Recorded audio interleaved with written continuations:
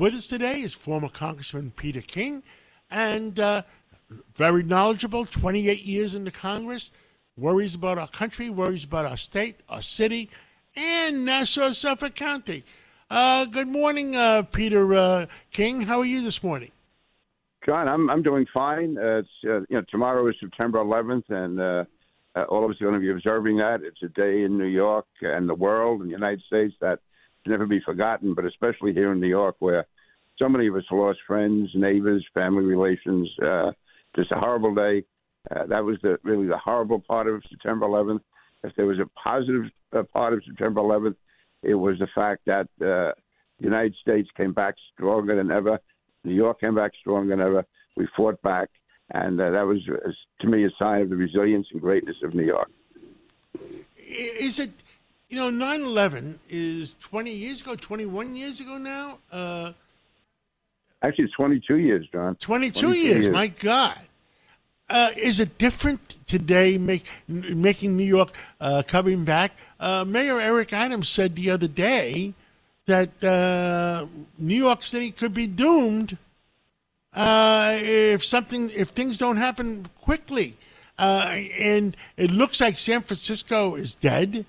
It looks like Chicago is dead and dying. Are we behind them, Peter King? John, I'm afraid of that, and I'm not trying to equate it with September 11th, which is so horrific. But what is really distressing about this is almost a self-inflicted wound we're suffering here with the migrant situation. You and I agree. I believe that the migrants, many of them are good people. I'm not personally against them, but the fact is the city of New York cannot handle 10,000 people coming in cold every month. No idea what their backgrounds are, no idea what their health records are, what the educational equivalency is, nothing. And we have no housing for them. Now the schools have to educate them in all these different languages, not just Spanish, but languages from all over the world, from Africa, from other parts of South America, from Eastern Europe, from everywhere. So this is just a tremendous burden, which is not just a burden on the people of New York, but it's going to provide terrible conditions for the migrants coming in here. So that has to be stopped. I don't understand when Governor Hochul and Mayor Adams say that one way to answer it is to give them work visas. That's only going to, first of all, be more of a magnet to bring in migrants if they figure they can get a job here. But secondly, how about the people who waited online, the people who are following the rules, the immigration rules to get into this country? So it's, to me, the only real answer here, and it's really up to Joe Biden, because I believe he caused this by opening up the border, is to seal the border as much as possible.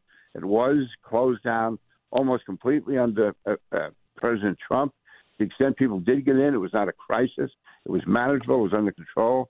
But right now, it's what we see here is a situation where it's out of control. It's going to add $12 billion to New York City's deficit at a time when New York is trying to recover from COVID, when businesses still don't have people working in their offices, where you have, again, many empty offices around. We have businesses and people with money leaving the city and state every day. So our revenue base is going down. Major companies are leaving.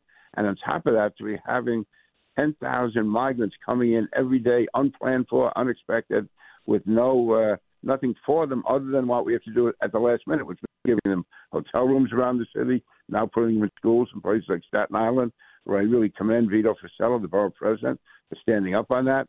And there's been talk of then try to send them around the state.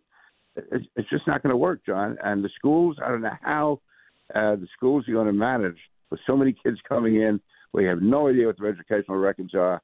And many of them don't speak English. Many of them don't even speak Spanish. So this is a real turning point for New York. The mayor said New York is never going to be the city that it was before. It's going to be changed completely, and he's very concerned about it.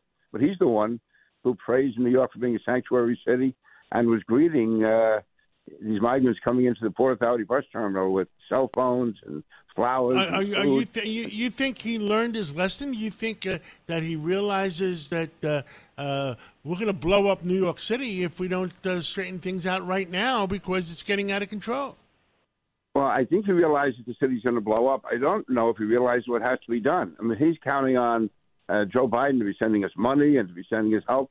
there's no end to that. The only real answer is to seal the border, to close the border. And I don't see Joe Biden have any intention of doing that. And the mayor's got to start calling him out by name. The governor has to start calling him out by name. And there's a limit to how far party loyalty can go.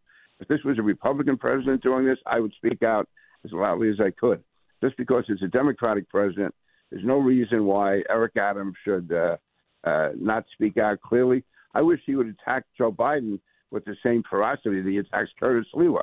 I mean, the fact is, you have to speak out, and it means a lot more when you criticize somebody of your own party, especially on this, which, John, threatens the lifeblood and the future of New York City.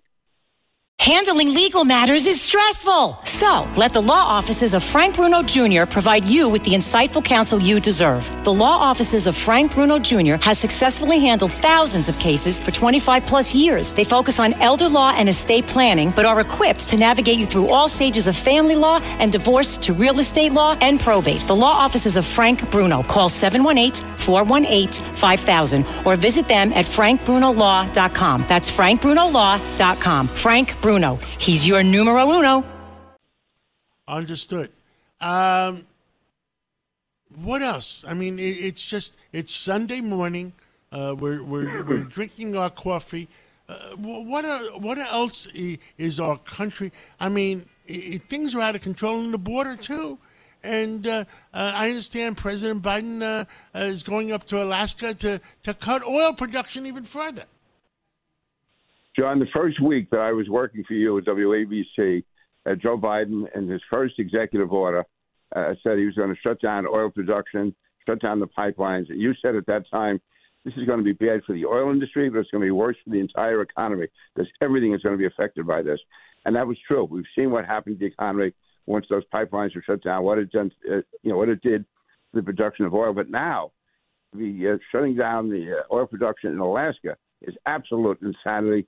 He's caving into the progressive left. It's going to make the economy worse. It's going to make gas prices go up even higher. And as you were saying, not just gas prices, the prices of so many goods and products which are transported, that require oil to be transported. It's absolutely disastrous. Why he's doing it, I have no idea. Also, that's adding to the fact that he's not going to be in New York or Washington or Shanksville on September 11th. He's going to be in Alaska shutting down oil wells, which is going to hurt America's national defense and America's economy when he should be commemorating 9/11. Understood. Well, Congressman Peter King, we pray for our city, we pray for our state, we pray for our country and the world. Thank you for everything you've done and continue to speak out, and we'll catch up again real soon. Thank you, John, and you and I, and hope every New Yorker will never, ever forget 9/11. Absolutely. God bless. With crime running rampant in New York, you need to keep yourself and your family safe. Obtaining your concealed carry firearm licenses can be difficult and time-consuming. That's where MyFirstPistol.com comes in. They'll help you secure your concealed carry license. If you're looking for a pistol, premise, rifle, or shotgun license, call 347-559-7052. 347-559-7052. You must have a valid firearm license issued by the NYPD to purchase, possess, or shoot a handgun or pistol in NYC.